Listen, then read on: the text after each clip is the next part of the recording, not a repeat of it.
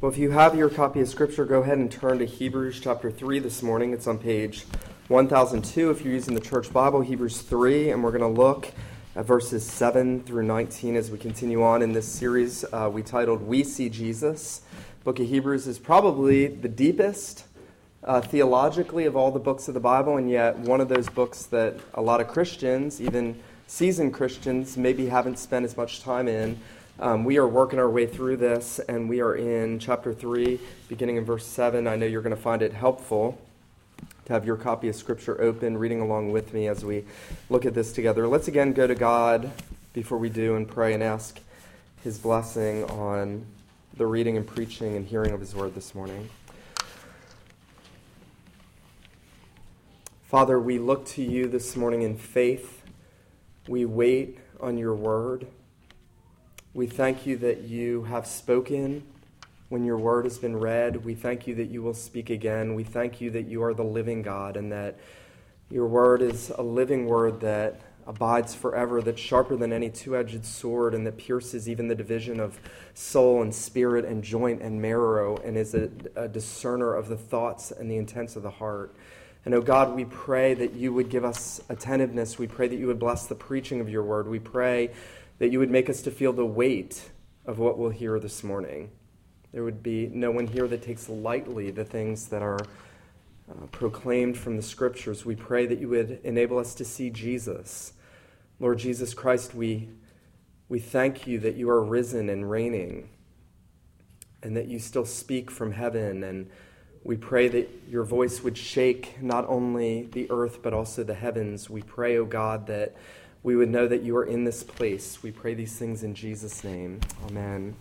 Hebrews 3, beginning in verse 7, the writer has just compared Jesus with Moses and has shown how much better Jesus was than Moses, fulfillment of all things in the God-man Jesus. And now he says, therefore, as the Holy Spirit says, today, if you hear His voice, do not harden your hearts as in the rebellion on the day of testing in the wilderness, where your fathers put me to the test, saw my works 40 years.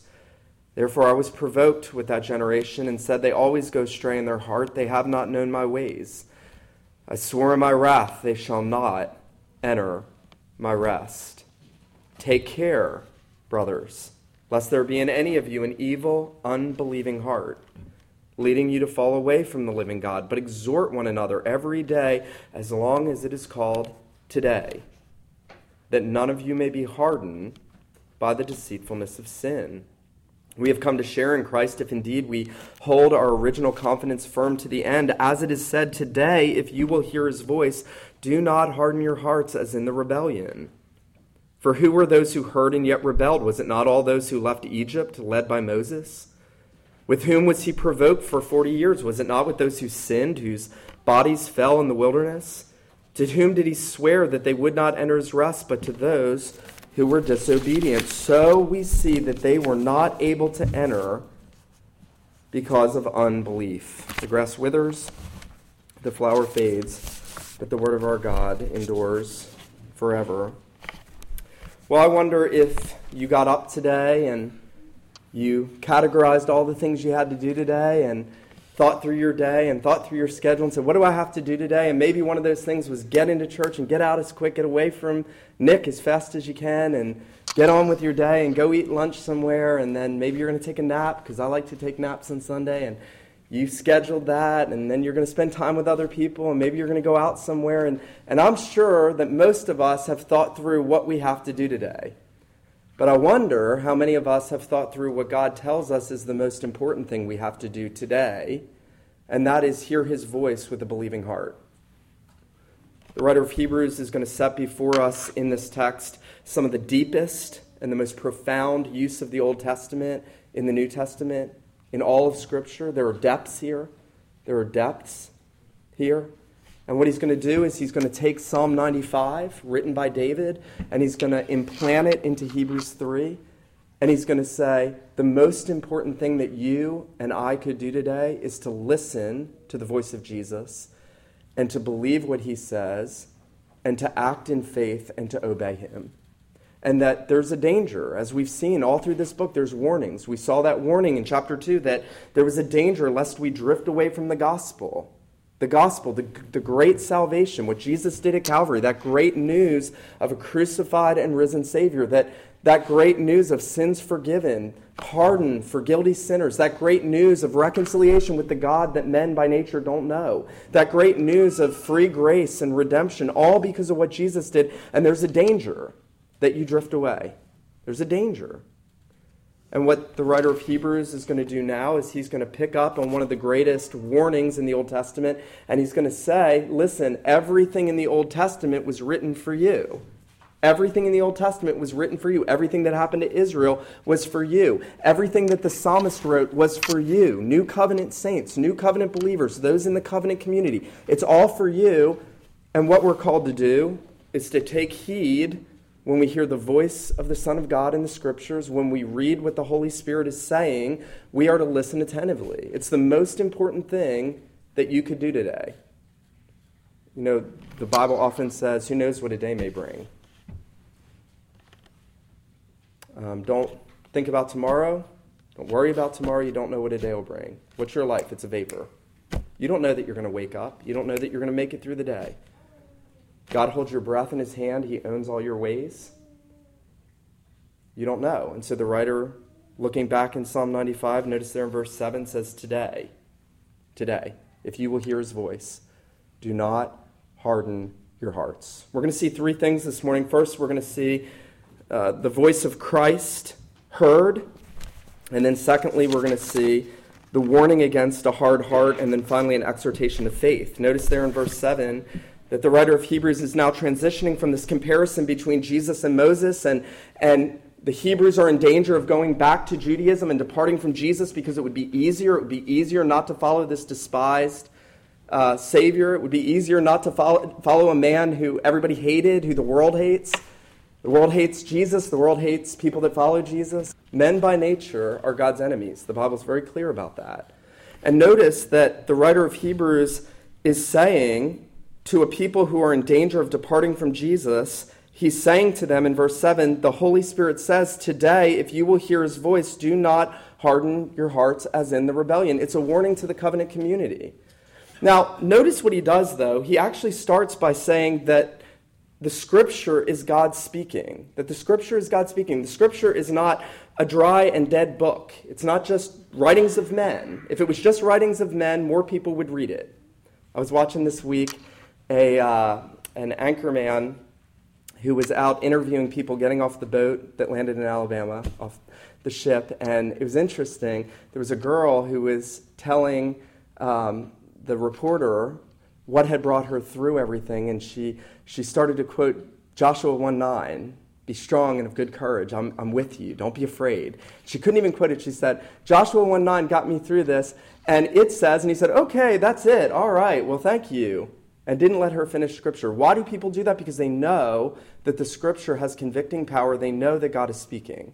They know that God's speaking. Notice what the writer of Hebrews says, actually, when he takes Psalm 95, he's actually taking something written 1,000 years before Hebrews is written, and he's saying the Holy Spirit says, presently, Psalm 95. Notice that.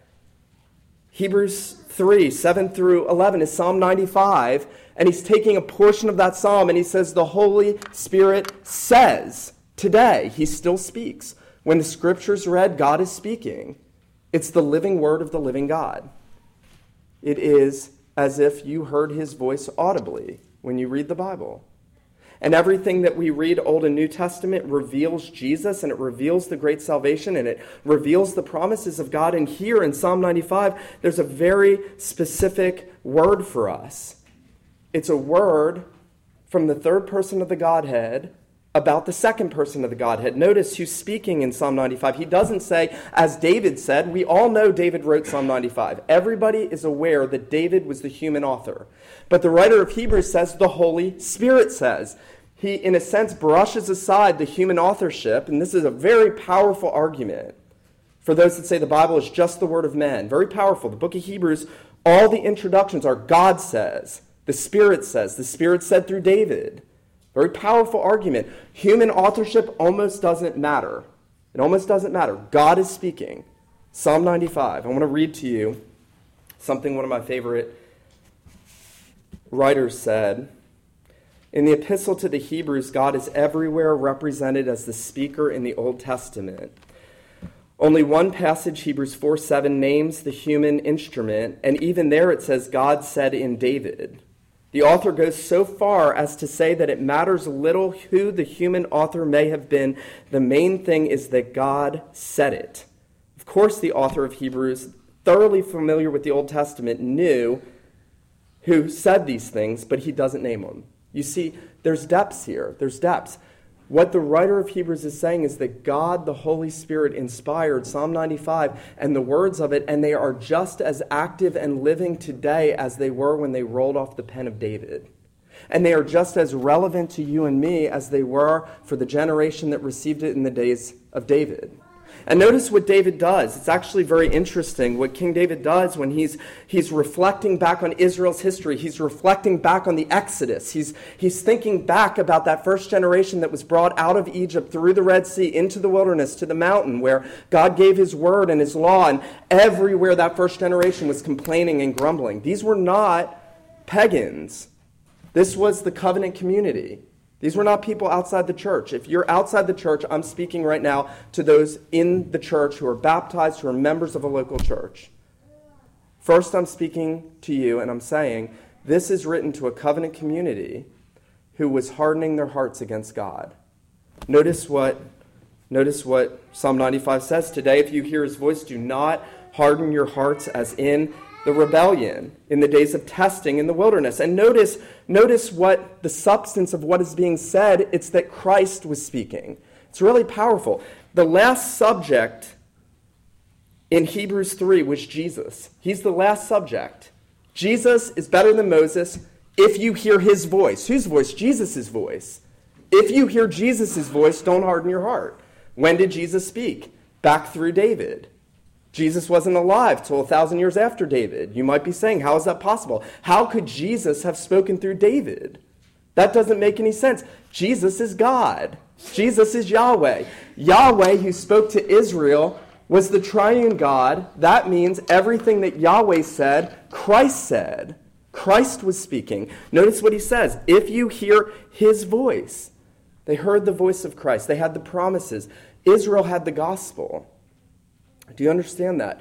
Israel had the gospel. They had the gospel in all kinds of types and shadows. They had the Passover lamb, the bloody Passover lamb. That was a picture of God's judgment passing over his people when the blood of Jesus would be shed. They had the sacrificial system. They had the goat that was sent into the wilderness. That was a picture of our sins being placed on Jesus and carried away from the presence of God. They had the picture of the birds slain on the altar. In that sense, all of the guilt and transgression going away from you. They had, and this is the big one here, the rock in the wilderness. They had the rock that waters gushed out of. Supernaturally, God made water come out of a rock twice in Israel's wilderness journeying. And you would think Israel saw all that. They saw the Red Sea part. They saw God bring them through on dry land as a new creation. Water separate, dry land appears. They're a new creation. They come out. They see the gospel in the Exodus, and they grumble and they complain. And they don't believe God. They have the word of Christ. They have the symbols. They have the type. They have the gospel. They have it as much. You hear the gospel almost every week here at New Covenant. They had as much gospel as you did. And they had the voice of Jesus. I want you, as members of this church, to reflect on whether or not you are listening to the voice of Jesus in Scripture. Are you hearing his voice? When you read the Scriptures, are you thinking about your need for a Redeemer? Are you searching the Scriptures diligently? Are you hungering for them? Are you feeding your soul with the Scriptures? In a minute, I'm going to tell you that one of the surest ways to harden your heart and to drift away is not to do that. Do nothing. You will drift away. That's one of the surest ways we will harden our hearts, is not to listen to the voice of Jesus.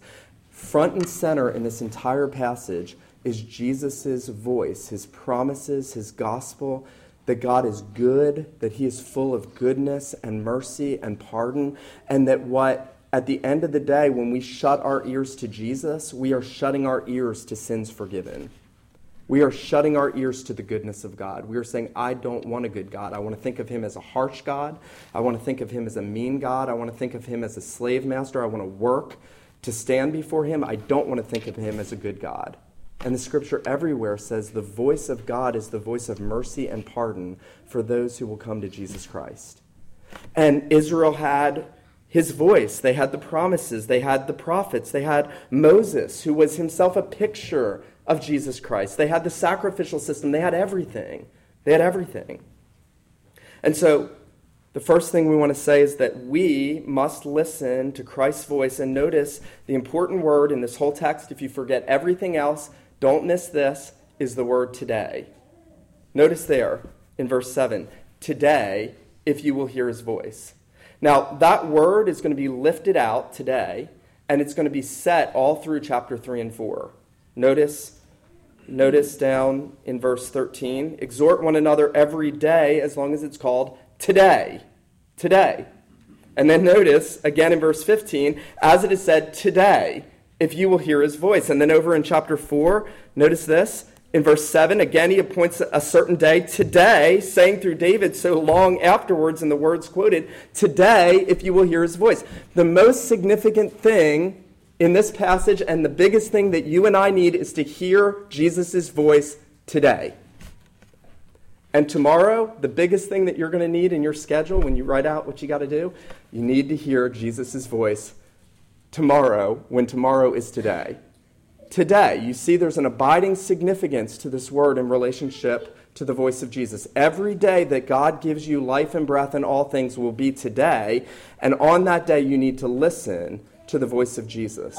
It's not sufficient. Let me say this. It's not sufficient to say, I remember years ago I was really interested in the things of the Lord. I really enjoyed listening to preaching. I really enjoyed reading my Bible, but I don't today. That would be a bad sign. That's why there's this abiding significance in the call to listen to his voice today, to hear his voice today. Well, the writer obviously is warning against the danger of not listening, and notice there in verse 8. Secondly, he gives this warning against a hard heart. He says, do not harden your hearts as in the rebellion. And then notice again in verse 12, take care, brothers, lest there be in any of you an evil, unbelieving heart. The biggest thing you need to be concerned about is not some particular sin in your life. Can I say that as emphatically as I can today? The biggest thing that you need to be concerned about is not some big particular sin in your life. It is the entire heart that God has given you, the entire inner person that God has given you, your demeanor towards him, your nature. By nature, we have hard hearts. Our hearts are like stone. The Bible says God takes out a heart of stone and gives us a heart of flesh.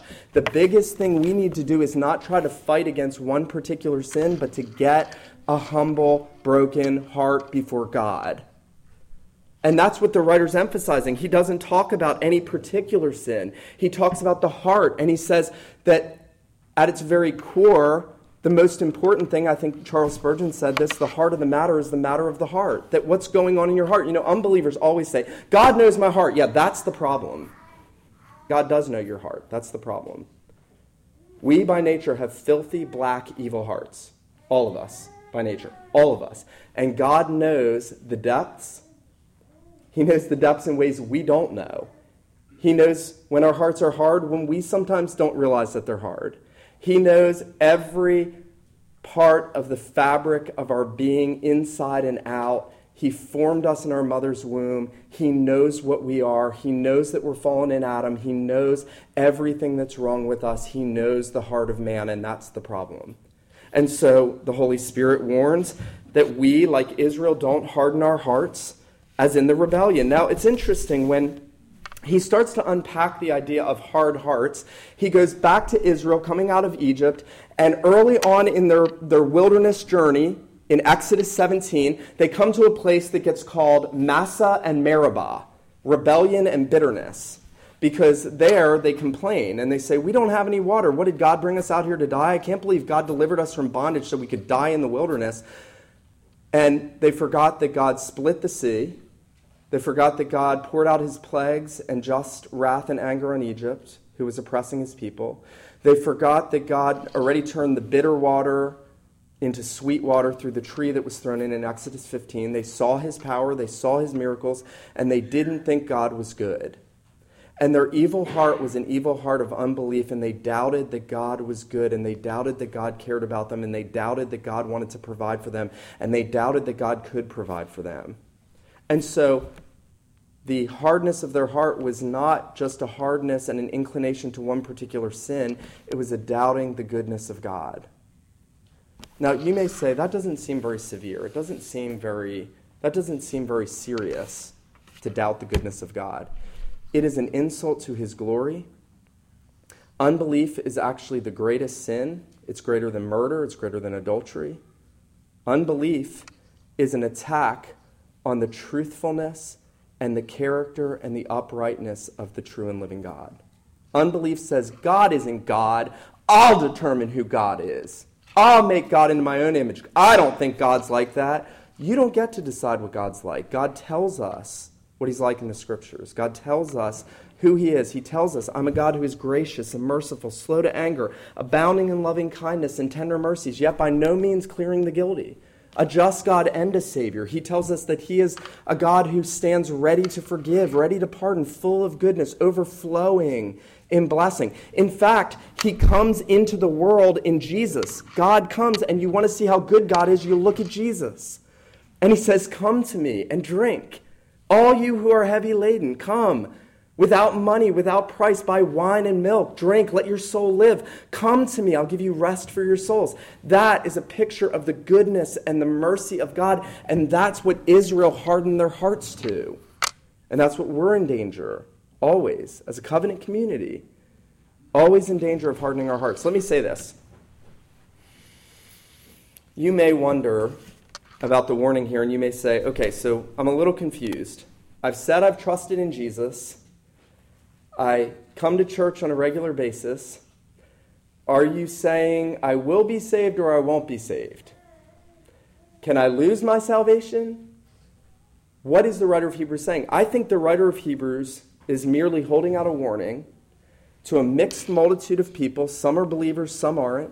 It's always a mixed multitude. In fact, notice how many were unbelieving in Israel. Notice this in verse 16. Who heard and yet rebelled? You can see the writer picking up an objection. Who heard and rebelled? And he says, was it not all those who left Egypt? The entire nation under Moses heard and rebelled.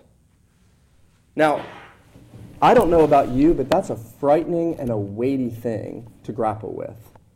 That every single person who came out of Israel fell in the wilderness, didn't enter the rest that God had for them in the promised land because they didn't believe the gospel.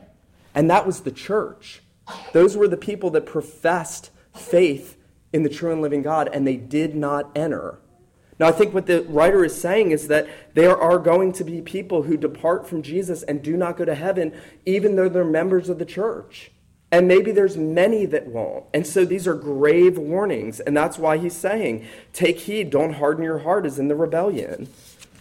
Remember what Israel did. That was for our example. Now, I want to just emphasize here two things. One is that we know the Scripture teaches that God is the one that takes away a hard heart. You're not being called to take away your own hard heart. You can't do that. It's impossible. God has to change you. God has to change me. The Lord has to take away a hard heart. Cornelius Van Til says, the gospel will hit every ear and be shut out until God touches the heart. Until God opens the hearts of people, they're not going to believe. Until God takes out a heart of stone and gives us a heart of flesh, nothing will happen. Nothing will change. We'll go on with hard hearts. But notice that the responsibility does lie with us to take heed. We're to examine, is my heart hard? Am I hardening my heart to the Lord? Have I decided to shut God out? Have I decided to let the gospel come to my ear and be shut out of my heart? And I think there's a couple tests we can do. Number one, we can look at Israel and we can say, what was Israel's great manifestation of a hard heart? And this is where it gets very convicting. Israel complained. So here in this case, it wasn't that all the men were running off with prostitutes from Moab. It wasn't that they were all making a golden calf. They did that. They did both of those things. But here, the issue from Meribah is that they complained and said, "Can God give us water in the wilderness?" And that was the manifestation that they had hard hearts. Now, I would ask you, when you look at your situations in life and you think about your own relationship with the Lord, do you complain? I think every time that we grumble and complain about our situations in life, we are not believing that God has said, "I am with you, I will be with you, I will guide you, I will be your God, I have you where I want you." You know, one of the most amazing things about Joseph, who suffered so much in prison, you know, his brothers sell him into slavery, and then he rises up, and then Potiphar's wife tries to sleep with him, and he gets falsely accused and thrown into prison, and then he rises up to power again. And everywhere through that account it says, "The Lord was with him, the Lord was with him, the Lord was with him." And nowhere did Joseph complain or grumble. And I think the point is that Joseph walked by faith. You know, there's a contrast. There's actually an amazing contrast here, and we'll come to this in just a minute, between Israel walking by unbelief and then the saints walking by faith in Hebrews 11. When you come to chapter 11 of this book, Abraham by faith, Noah by faith, Abel by faith, Joseph by faith, David by faith, Gideon, Samson, Barak, Jephthah by faith, Sarah by faith conceived Isaac when she was past the age because she counted him who promised faithful. They walked by faith. But all of that first generation walked by unbelief. Now, so I want us to test ourselves and to say, is my heart hard to God in the way that I respond to circumstances in life? Am I trusting him? Do I believe that he can provide? I mean, here's the God that brings water out of a rock. Can I say that one more time? I said that a few months back.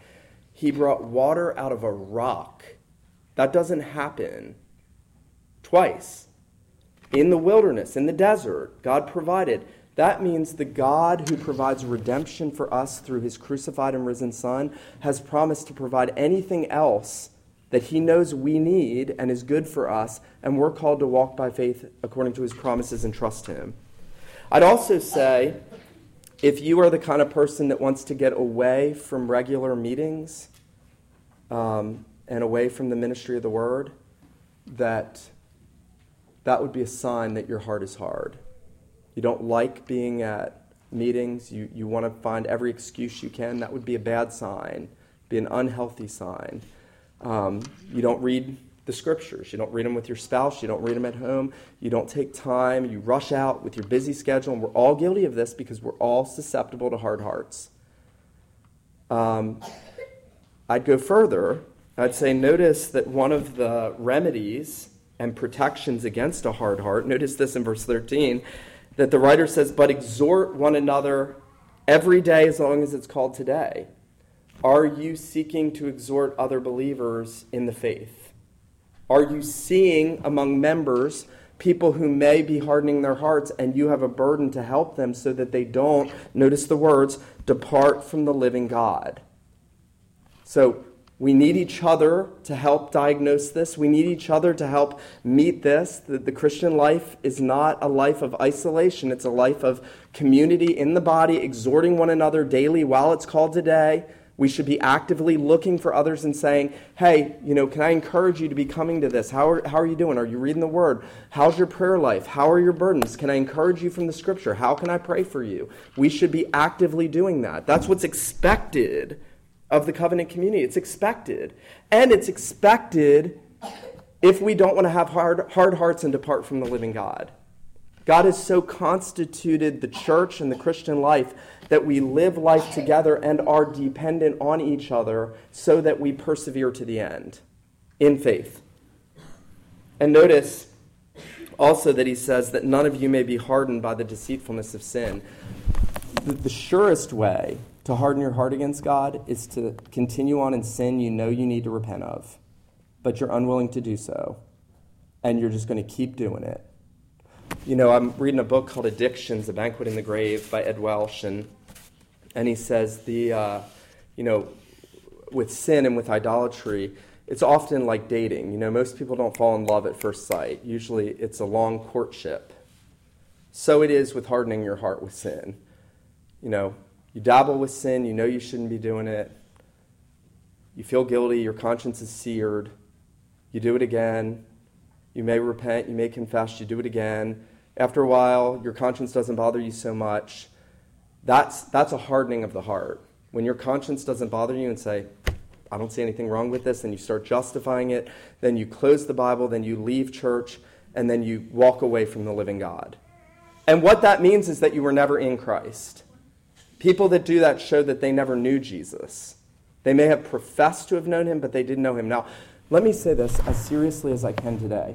Where you're going for all of eternity depends on what you do with what's being said. You are going to go to heaven or hell. You are.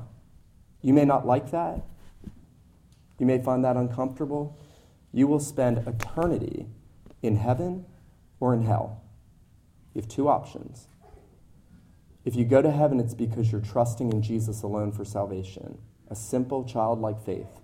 If you go to hell, it's because you want to go there because you've hardened your heart in unbelief. I want you to take this today as seriously as you have ever taken this. More seriously than anything you've ever heard from me.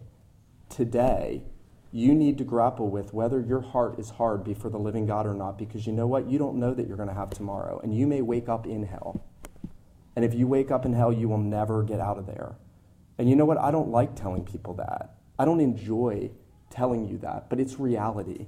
So wake up and start thinking about where you are spiritually, and start thinking about eternity, and stop thinking about the here and now, and stop loving sin, because sin is deceitful. Sin is deceitful. Sin will deceive you all the way to hell, and you'll love it, and you'll fondle it, and you'll treasure it, and it will disappoint you in the end. It will disappoint you in the end, but Christ will never disappoint you. Christ will never disappoint you. Christ has done everything to bring you to God. Now, I want to end by focusing on the call to faith. Who were those who heard and rebelled? Was it not all those who left Egypt by Moses? To whom did he swear that they would not enter his rest, but those who were disobedient? So we see that they were unable to enter because of unbelief. All God requires for you to have an interest in Jesus and to make it to glory is faith, saving faith. But that is not within us. That's not within us. You don't have faith inside. It's not something everybody has. George Michael was wrong. You don't just have to have faith as if it's something inside you. It's a supernatural gift of God, but you have to have it. You have to be trusting in Jesus. You have to be casting yourself on Jesus. You have to be. That's what God requires. He doesn't require that you live out a perfectly holy life. Jesus has done that. He requires that you believe his promises, that you cast yourself on Jesus, that when you sin, you go back to him, that you press on. When you read the Great Faith chapter, those guys did a lot of things wrong. Let me say this. Gideon became an idolater at the end of his life. Samson fell to wine and women through his whole life. Jephthah doubted God's promise and questioned whether God was going to give him the battle, and so sacrificed his daughter. Perpetual virginity, I think. And then Barak wouldn't go to battle, so Deborah went out for him, and he didn't get the victory. But those men are in the Great Faith chapter. So it's not perfect living, it's trusting in Jesus. It's trusting in the promises of God. It's clinging to Christ. It's letting go of the world, letting go of sin, letting go of things that weigh you down and harden your heart, and clinging to Jesus Christ by faith. I think one of my favorite stories in church history is that of Charles Spurgeon, the Prince of Preachers in England. He was 15 years old. He had grown up in a Methodist church, and apparently unconverted, he walked into a church one day, and the minister was out that Sunday, and one of the deacons was up in the pulpit, and he didn't know what to do, didn't have a sermon, so he opened to Isaiah the prophet, and he just read over and over and over and over again, "Look to me, all you ends of the earth, and be saved. Look to me." all you ends of the earth, and be saved. Look to me, God says. Look to me, all you ends of the earth, and be saved. And Charles Spurgeon looked in faith at Jesus and became one of the greatest preachers the world has ever known. It is a looking at Jesus. Remember, the title of this series is We See Jesus. So I'm going to ask you, as you close here, to those of you who are members of this church, members of Bible-believing churches, are you examining your heart? Are you hearing the voice of Jesus? Are you hardening your hearts? Are there indications, warning signs in your life that there's hardening in your heart? If there is, I want to exhort you to deal with it. I want to exhort you to return to Jesus, to sit at his feet, to get in his word. You know, faith comes by hearing, hearing by the word of God. It's cyclical. The beauty of God is that he makes things real easy. If you lack faith, if you are hardening your heart, you go to the very word you are hardening your heart to get the faith that you need. Faith comes by hearing, hearing by the word. When your heart is hard to the preaching of the word, you need the preaching of the word. When your heart is hard to the hearing of the word, you need to hear the word. When your heart is hard to reading the scripture, you need to read the scripture. And then I want to exhort you to be thinking about each other. Exhort one another. There's 1,000 ways that would play out in your life, in your homes, in this church. If you see people who are wandering, you have a responsibility to pursue them and exhort them. That's very clear here. Verse 13, exhort one another every day as it's called today, lest any be hardened through the deceitfulness of sin. And then finally, I want to exhort you to be meditating on the promises. Meditate on the promises. The exceeding great promises of God. I was reading Genesis 12 to Micah and Eli last night, and the promises God made to Abraham. And I said, what did God promise Abraham? And Micah said that his offspring would be more than the stars in the sky. And his eyes just lit up. And there was something of the grandeur of the promise of God because of Jesus. God's promises are enormous in Jesus Christ. They are enormous, what he promises to do for his people. Finally, I want to exhort you, if you're here, if you're not a Christian, if you've never looked in faith to Jesus, God says, look to me, all you ends of the earth, and be saved. He says, turn to me, come to me. Jesus says, I give you rest for your soul. My yoke is easy, my burden is light. Come to me, turn to me, live. Why would you perish? God actually says, why would you perish? Turn to me and live. Come to me. Find in Jesus everything that you need through his death and resurrection on the cross. Let him who has ears to hear, let him hear this morning what the Spirit says to the church. Let's pray. Father, we pray that you would give us grace to take seriously the things that have been said today. We pray that you would not allow anyone in this place to harden their hearts. We pray, Heavenly Father, that you would do a great work of grace in softening the hearts of each one here. We pray that you would give us grace to exhort one another and to encourage one another. We pray, Father, that our congregation would be a congregation where faith is vibrant, where you are trusted and believed and rejoiced in and worshiped. Father, we pray that you would help us because of your Son, Jesus Christ. We thank you for all that we have in him. We pray that you would show us his glory and his greatness. We pray these things in his name. Amen.